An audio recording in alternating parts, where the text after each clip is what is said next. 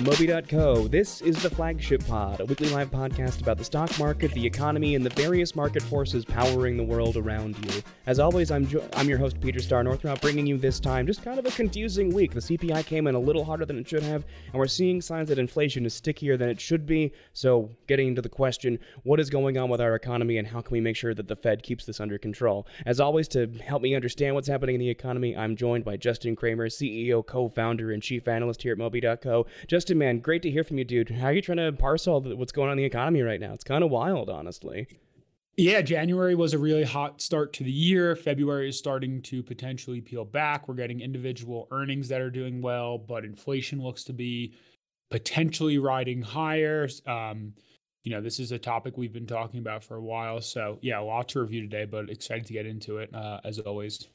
Hell yeah, dude. So I guess just like starting off first, we got the CPI this week, which came in a little bit higher than we wanted it to. We are still technically in a situation where inflation is going down. Inflation this month was up year over year by 6.4%. Last month it was 6.45%, but we expected 6.2. Then almost immediately after that, Justin, we got, the wholesale inflation numbers where we got a bunch of things that are coming in hotter than they should. Wholesale inflation is almost double what it should have been. That came in at 0.7 when the market anticipated 0.4%. So what's going on with inflation, man? We've been kind of going through the numbers a little bit. What's making it stickier? Why isn't it going away as much? And does this kind of mean that the Fed maybe is wrong about the air quotes disinflation process starting? Yeah, so it's an interesting kind of dynamic right now. So to your point, the disinflation process, the Fed has alluded to it. And I do think they're right. However, it is a bit misleading. And so what I mean by that is, and we've talked about this at length before, this is not necessarily just a demand side issue. So when the Fed raises rates and the market slows down, ultimately that should bring the economy, cooling it down and then bring inflation down with it. But over the last few years, given what's going on with COVID, the supply chains, a lot of this is due to a supply side issue. And so no matter how much you raise rates, until you literally crash the economy, ultimately it doesn't really solve the core underlying problem. I mean, it does to a certain extent, but there's a large portion of it that isn't solved. And so while raising rates has clearly slowed some things down, we're still seeing prices increase. We're still seeing other things jump up. So it's kind of, like I said, a misleading statement. Having said all of that, right now, the way our energy is set up, ultimately, a lot of the energy that gets imported into the U.S. And globally around the world, ultimately is at risk of being stunted given what's going on in Russia, what's going on in China, and other parts of the world. So energy is such a big part of the way things cost. For example, if gas prices and oil prices are high, all the goods that got transported here will now cost more money because they're more expensive to get here. So energy is kind of like this revolving circle that ultimately is impacting on the consumer side, on the wholesale side for producers, what the prices are going to be. So we've said this for a while now. A lot of the core underlying issues, I don't think are going away anytime soon. Even if we transition from oil-based energy to energy that is more renewable, we will still need core commodities that ultimately are inflationary. So this just really, given what the Fed's been doing over the last 10, 20 years with pumping money into the economy and artificially lowering rates, is now going to be an issue that we probably have to deal with for a very long time in terms of constantly balancing, inflationary aspects, as well as balancing, balancing the inflationary aspects with balancing the health of the economy. And I think past that, once you start bringing a lot more things onshore, which is a theme that we can dive into in a second, but once we start bringing more and more things onshore, things become more expensive. You're rebuilding supply chains, rebuilding infrastructure, and again, adding to that inflationary bill that ultimately is hitting consumers. So it's a long-winded way of saying, yes, maybe prices are starting to come down in some areas, but by no means are we on the other side of this thing. And this is going to be an issue, for the foreseeable future. Yeah, there's a lot of different paths we can take from there, but I guess real quick, audience, just to clarify too, it's one of those interesting situations where in the short term, we kind of got bailed out a little bit by global climate change and just kind of weather patterns this winter as we're now seeing European natural gas prices fall to an 18-month low thanks to a very mild winter. And as people sort of think, it's going to get warm again, I don't need to worry about utilizing natural gas. But at the same time, we have a new kind of ban on Russia selling more oil coming in March, as we're also gearing up for some big scary speech Putin is set to deliver late next week. He's kind of turned off all of Russian media until then. So our main concern is this offensive happening in Ukraine right now going to ramp up? Is Russia going to make a bunch of progress, or what is going to happen here? Because again, one huge thing driving the supply side inflation we have is just our entire sort of economic order from the last 10 years just kind of breaking down a little on the back of this Russia-Ukraine conflict. So that's one thing we're going to be watching very closely, and that's one thing that keeps the market being a little cagier. Yes, inflation went down a little bit, but a lot of what's kind of driving inflation, a lot of what could potentially make inflation worse is inflation's going down because energy prices have managed to go down a bunch, but energy prices are inherently volatile. So if we have one kind of bad month or bad couple of months with just like a minor supply chain hiccup, we're going to be dealing with those inflationary issues again. Of course, other things are finally going down. Car prices are going down a little bit. Food prices are not as bad, but could be better. So a really interesting situation across the board in terms of where the market's going to go from there. But the key theme is, right, we have finally entered into the era of winners and losers. And so that's why we're going to be watching individual stock earnings for the next little bit, because the main thing is within these industries, you're either going to rise to the occasion of higher costs or you're going to buckle underneath them and not do so well. So this week we had a solid number of winners. I guess I'm just going to kind of go down the list here, Justin. I just want to get your input real fast. One thing your audience has been asking us about literally for years, Justin, we haven't initiated a position yet because they've literally never been profitable until this week. That's Palantir, Justin. I know it's not super on our radar, but any thoughts there on Palantir earnings finally having their first $35 million profit for a quarter? Is it time to start looking into, the sort of like spy companies a little bit, or is there still some reasons we should kind of push back, Yeah, so with Palantir and some of these other companies, it's definitely interesting. And even past Palantir, you start getting into on the like defense side of the issue, like Lockheed Martin and a lot of those companies. So we're definitely approaching an interesting area. And so with Palantir in particular, they're in a very interesting position because almost 40% of their revenue comes from the U.S. government, which is obviously an insane amount to have one customer contributing that much money towards their overall revenue. Normally, that would be highly skeptical if you have, one customer almost doing half the revenue. However, when it's the U.S. government, it's a little bit different of a story. They have, I'll say lightly, they have some pretty deep pockets. So with Palantir in particular, they've always been kind of this consulting business that got valued, similar to what I would say is like a tech business, even though they really weren't. And now we're looking at their business and it's starting to transform a little bit. So what I mean by that is, like I said, they're growing, their margins are increasing, but it is still very much at its core a consulting business. It's still very much at its core a business that relies on kind of one customer, if you will. But that customer is really strong. At the end of the day, I think for now, we're going to continue to probably be equal weighted, not underweighted, not overweighted, continue to grow. We're seeing revenue growth rates starting to decelerate a little bit. Operating margins are down a little bit, from the growth perspective, still down, even though they're increasing. So again, I mean, it's a long-winded way of saying, like a lot of companies in our coverage universe, we're just starting to see this potentially be a turnaround story, but they're still in an area where there's a weak macro environment. Growth rates, 35% year over year are still really solid. But again, something that we're going to have to hold on for to see what's going on with revenue growth going forward, operating margins going forward, and a lot of other things given kind of their consulting-like nature.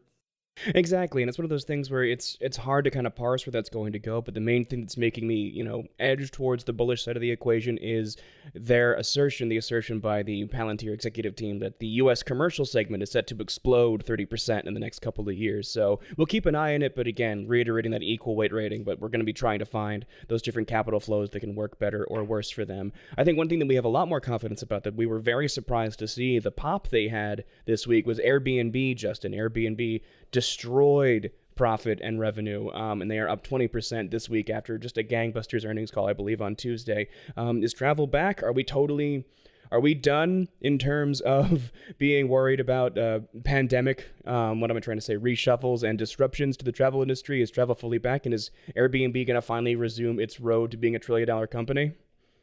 So travel definitely is back. but it's the way it's back is a little bit different. So what I mean by that is right now airlines are really having their moment, but Airbnb and other hotels are starting to see a little bit of issues. And it starts, as we've been saying over the last few months, it's not necessarily what's the best way to frame this? It's not necessarily something that's going to be across the industry. It's not every airline will do good and every hotel will do bad. Companies now, their business models are shining, and the ones who are operating profitably or operating in a very efficient way will do well, even if their industry potentially has headwinds or tailwinds. So when it comes to the airline side of the equation, airlines are seeing ultimate like tailwinds come their way last year and this year. A large reason due to that is because we're starting to see on the airline side a lot of travel from businesses pick back up. Business travel has historically been one of their largest sources of revenue growth. And so we're seeing, even with high oil and gas prices, starting to see a lot of that flow down to the airline side of the equation. However, when it comes to hotels, certain hotels we're looking at, we are overweight them. But Airbnb in particular, we are a little bit skeptical right now. Yes, they just did perform at the highest revenue quarter of all time. So it's obviously pretty encouraging. But their margins are flat year over year. So yeah, they're growing top line, but from a profitability standpoint, especially when everything is talking about efficiency, margins are staying flat. And then ultimately, their supply side isn't growing as much. So it's really going to be a demand side part of the equation. And with supply, given a lot of their platform is based on who's hosting, supply is only increasing 16% year over year, which is in range with their growth from last year, which again, as we're starting to come out of the pandemic, we'd want to see that a little bit higher. So ultimately, we're remaining a little bit cautious. One quarter is amazing seeing such high profitability, but it doesn't necessarily change our view about a lot of these longer term supply and demand challenges. And ultimately, what we want to watch for is just room night, like how many nights people are staying on average, deceleration, and that's what we're starting to also see go down, and that's why margins have fell down. So again, we'll kind of continue to see and monitor Airbnb, but travel in general is definitely picking back up. We like the airlines, we like certain hotel stocks, but Airbnb, while we are hopeful, we are a little bit constructive.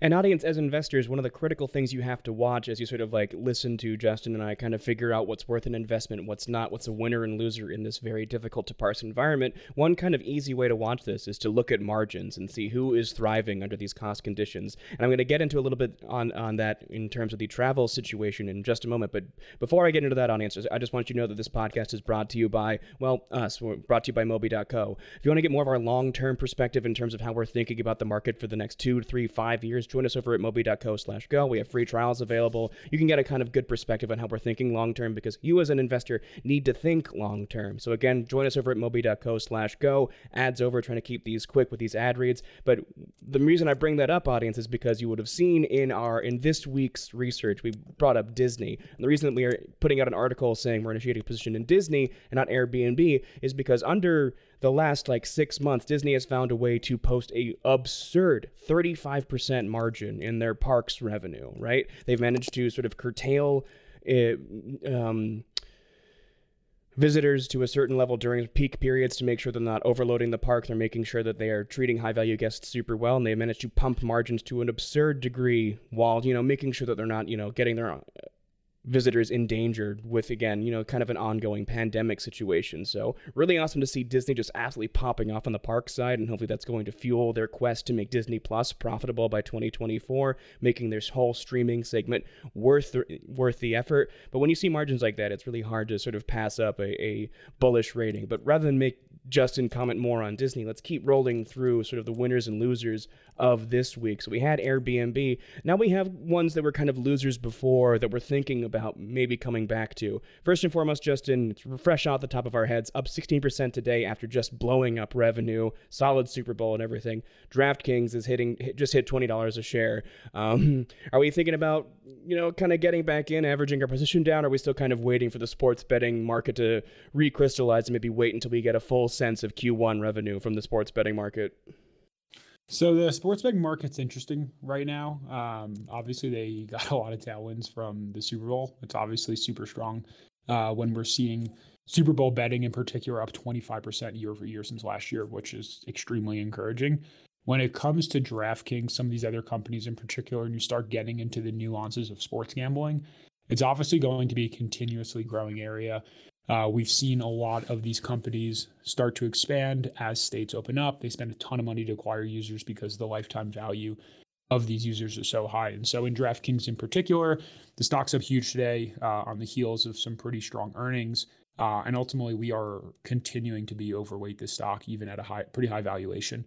The reason being is we saw a very, very good response on the fact that not only did they beat on revenue, but they also beat on EBITDA, which is profitability, and then they raised their guidance for next year this year into next year, which is super important, both on the top line and on the bottom. So bottom line, the company is really starting to be profitable. And after spending, an insane amount of money to start getting market share state by state, we're really happy to see that they are starting to be more efficient. And while, again, growing the top line, $855 million in revenue in the fourth quarter, and then EBITDA as well, starting to flip kind of, again, get more and more profitable, which we want to see. So long story short, really like DraftKings, really like BetMGM, a lot of the gambling platforms. It's just a huge area for growth, and you're paying up for sure on the multiple, but over the long run is definitely on the risk adjusted side very, very strong. And it's really interesting, too, like if you watch, the Super Bowl in particular, at least depending on the platform, as much as 70% of the money being bet on the Super Bowl was placed on the Philadelphia Eagles, which, ashes in my mouth, did end up losing one of the best Super Bowls of all time off of bad defense. So that's bad for me and my emotional well-being. I'm never going to get over it. I'm literally I can't even think about football right now. But for, sports betting companies, an enormous amount of money ended up, in those platforms as opposed to getting paid out to the vast majority of folks who bet money. When you have a disparity like that and the money favorite loses, that benefits the platforms, right? It also benefits the people who bet against them, but whatever. So keep that in mind moving forward as you sort of get eager about looking forward to Q1 earnings for a lot of these betting platforms. It was the biggest betting Super Bowl of all time, at least in America, and it was definitely a win for the platforms. Really glad we don't have to talk about that anymore, though, Justin. So just rolling right into it. So seeing all these winners and losers is great. Like, it's awesome that there are people who are capable of winning in this economy, and it's great that a lot of them are sort of like our old school picks. We're kind of waiting for pharma to pick back up before we start talking about pharma again. Q1's always kind of a little bit slow for the pharma industry. So again, let's get right back into thinking about the macro, right? We're still kind of concerned. I'm getting a lot of audience concern about sort of the environment writ large. We want spending and labor to kind of cool down so the Fed feels like they don't have to raise rates anymore. However, retail spending came in 3% higher than it at least should have been, right? Which means people are still spending money, but in the same breath, consumer debt has gone up $1 trillion year over year. U.S. consumer debt is now sitting at $16.5 trillion, and defaults are starting to rise. My main question is, the most powerful force in this economy is the U.S. consumer. You cannot stop them. They will just keep spending. But are we reaching a limit, Justin, in terms of how much consumer spending can happen in an inflationary environment, or are those concerns kind of overblown? I think it's the main thing we're worried about in terms of the wheels coming off this, right? Yeah, I mean, it's definitely an area for concern with U.S. consumer debt hitting $16 trillion. And to your point, it's financed so heavily by that debt. So consumer spending, it's kind of interesting. On one hand, consumer spending comes out, people are still spending money, the economy is still strong. You think that's generally a positive sign. However, with people spending more money, you still have these inflationary issues because demand is so high. So even if there's issues on the supply side, or the supply side is fine, with demand being so high, prices naturally go up. And so consumer spending showing the economy strong is normally a good thing. But in this instance, when we're trying to fight inflation, you'd actually want it to fall a little bit in order for inflation to come back down. So ultimately, what the Fed's trying to do is raise rates, slow down the demand side of the equation. And they've shown that, to your point, the U.S. consumer has been pretty resilient, which is, again, it's a little bit of good, a little bit of bad, but ultimately, from an investing point of view, signals that the Fed is likely to stop raising rates anytime soon if consumer demand stays so high up. And then when we look how it's staying so high up, it's because U.S. debt is increasing so much. So it's not necessarily that people have excess savings that they're spending. It's that they're tapping into credit, tapping into debt in order to finance a lot of their purchases, which which we've seen in the past is a little bit can be catastrophic depending on how high it gets. Debt was more of an issue, not from a spending perspective, but from a mortgage perspective, 2007, 2008, and we know how that turned out. So we're seeing kind of this potentially like apocalyptic moment on the goods side of the equation, the service side of the equation for U.S. consumers. Yeah, it potentially might be a massive issue, and that's kind of been what we've been talking about in the economy now for a while. Is do we have a soft landing? Do we have a hard landing? We know we need to pull back in order for inflation to come back down. But what does it look like? And this number continuing to go up is definitely not a good thing. So there's a lot of factors to look at. This isn't the only one. We're not going to look at it in isolation, but when we talk about this number in particular, it definitely is a little bit alarming. And it's one of those things, too, audience, where remember, a lot of what's driving this is volatility. Like, you're going to have wild swings in energy prices and some services prices. Like, we can keep relying on used car prices to keep collapsing and Carvana to basically go to less than zero value, right? But that's the main thing you really have to keep watching. So if the CPI comes out next month and it's miraculously gone down, 2 percentage points out of nowhere, that's still no reason to be like, okay, bull run mania is back, baby. Like, game time now, game time wow, because this is going to be a long process of getting us back down to 2%, right? As, supply chain issues really start hitting. And we finally get back to, at the very end of the podcast, something you alluded to at the very beginning, Justin. One thing we are watching very closely is the insane amount of investment being put into U.S. manufacturing and kind of like native manufacturing all over the world. We're seeing a lot of reshoring happening in Europe, in the U.S., everywhere. $300 billion in investment since 2021, Justin, here in U.S. manufacturing, primarily localized to like the East Coast and the South, like Georgia, North Carolina, West Virginia. You mentioned before this is going to maybe cause more prices to go up. Like, what are your thoughts in terms of manufacturing coming back in a big way? Is this going to sort of help the inflation situation as the supply chain keeps being kind of goofy, or is this going to cause its own problems as prices, rise from a more expensive labor base? Like, how do you parse the reshoring initiative happening right now? And audience, we will have more information on that later this week if you're listening to the recorded version when we bring you a new update on our Walkwell automation stock. But I want to get your take there first, Justin. Yeah, so we've talked about this before, so I won't touch on the topic itself too much, but effectively this reshoring thing that Peter is alluding to is when more and more companies start to bring their operations onshore. And so you rewind back to kind of the 50s, 60s, 70s, and a lot of companies start to expand globally because they realize they can get cheaper labor in other countries, import goods, and ultimately net effectively much more profitable to do so. And it worked for, decades. And then fast forward to the pandemic and all the goods that we were getting offshore in China, parts of Asia, Mexico, the Middle East. Ultimately, when COVID shut down the supply chains and even reopened them back up, the ability to source these goods became extremely difficult. And that's why we're still seeing these supply side issues where consumers can't get the goods they want because, the US companies that sell that to them source them from areas that are susceptible to shutting down due to COVID-related issues or other issues. And so a huge theme we're seeing is a lot of companies bring their operations back onshore. And while it might not be as profitable, ultimately it's more sustainable. There's, the US, we don't have to rely on other countries for sourcing materials, sourcing goods. And yes, may lead ultimately to more issues in the short term as we go to rebuild those supply chains. But in the long run, the thinking is they should be more sustainable. But again, the issue with this now is it becomes very inflationary. So for example, name a company, if they're bringing their operations back on shore, the issue is two things. One, they're completely rebuilding their supply chain, which is expensive and ultimately slows down the production of the goods they want in the short term, although in the long run it increases it. And then when you start bringing things back on shore, things in the US cost more expensive. So goods, labor, you name it, things are more expensive here. Ultimately, companies aren't going to bear the whole brunt of that. They're going to pass it on to consumers.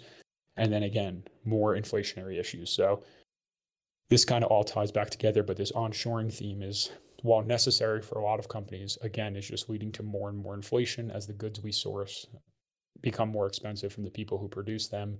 And ultimately, the infrastructure needed to support this is being rebuilt overnight, which again is very expensive to do. So ultimately, again, when we stress that whether it's consumer debt, onshoring, another theme, there's so many inflationary aspects going on right now that the Fed, when they're raising rates, not necessarily are hitting at the core problem of the issue. Yes, they're they're helping, but there's still a lot of underlying issues that unfortunately is kind of out of their control.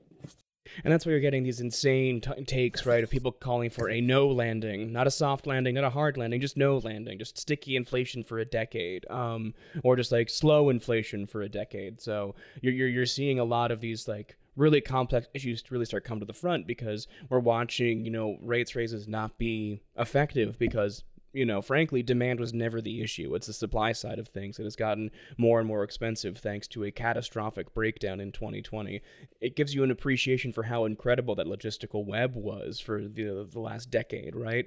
Because it broke, maybe for just a couple of months, and it is still being fixed here in 2023. And so that's something we're going to be watching very closely. So we're going to be watching that volatility. We're going to be watching these numbers hopefully keep coming down. We're going to, cling to Jerome Powell's words that the disinflation process has begun, but we're also going to understand that the Fed does not necessarily have the right tools necessary to completely combat this. And there are no tools if you're dealing with supply side inflation and still dealing with it, 2 years after we started talking about it. So we had 1 week where we didn't mention Jerome Powell. Sorry, folks, we had to mention him this week, but it's also just really good to keep in mind where we are in this situation. And frankly, it's very exciting to see companies thrive in this environment and be a stock picking company in, what is essentially the stock picking era. So folks, I hope that you keep sticking with us as we keep examining the numbers and finding the narratives that are going to work for the next 5 years. That's the main thing you have to do, is just stay the course, make sure that you are being very careful where you invest. Don't be like me. Don't panic buy 10-year bonds because it's about to hit 4%. That just feels like easy money.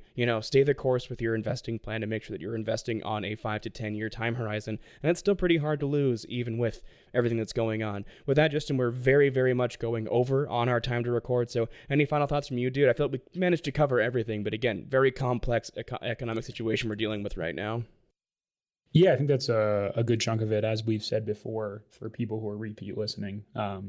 Again, no matter what the headlines tell you or the markets show you, we are still very much in the thick of this, not on the other side of things. And so we need to continue to be cautious and invest defensively.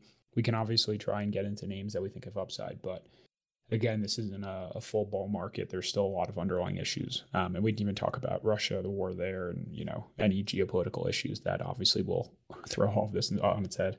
It got brought up a little bit, but again, it's all kind of hinging on exactly what Putin wants to say when he shuts down all of Russia next Thursday to give his big old speech on almost the year anniversary of this absurd conflict. So stick with us till next week, audience, and we get a better sense of what's happening there. Maybe Putin will capitulate. I mean, he won't, but it would be fun to pretend, right? So we'll see how that all plays out. Their current offensive just isn't, gaining the steam it needs to gain. But again, Russia does have a lot more they can throw at Ukraine if they wanted to sort of like go the full Pyrrhic victory type situation. So we'll see how that all goes. But as always, audience, we really appreciate your time being here with us. Again, very complex stage of the market, so we appreciate you letting us bounce around the entire economy.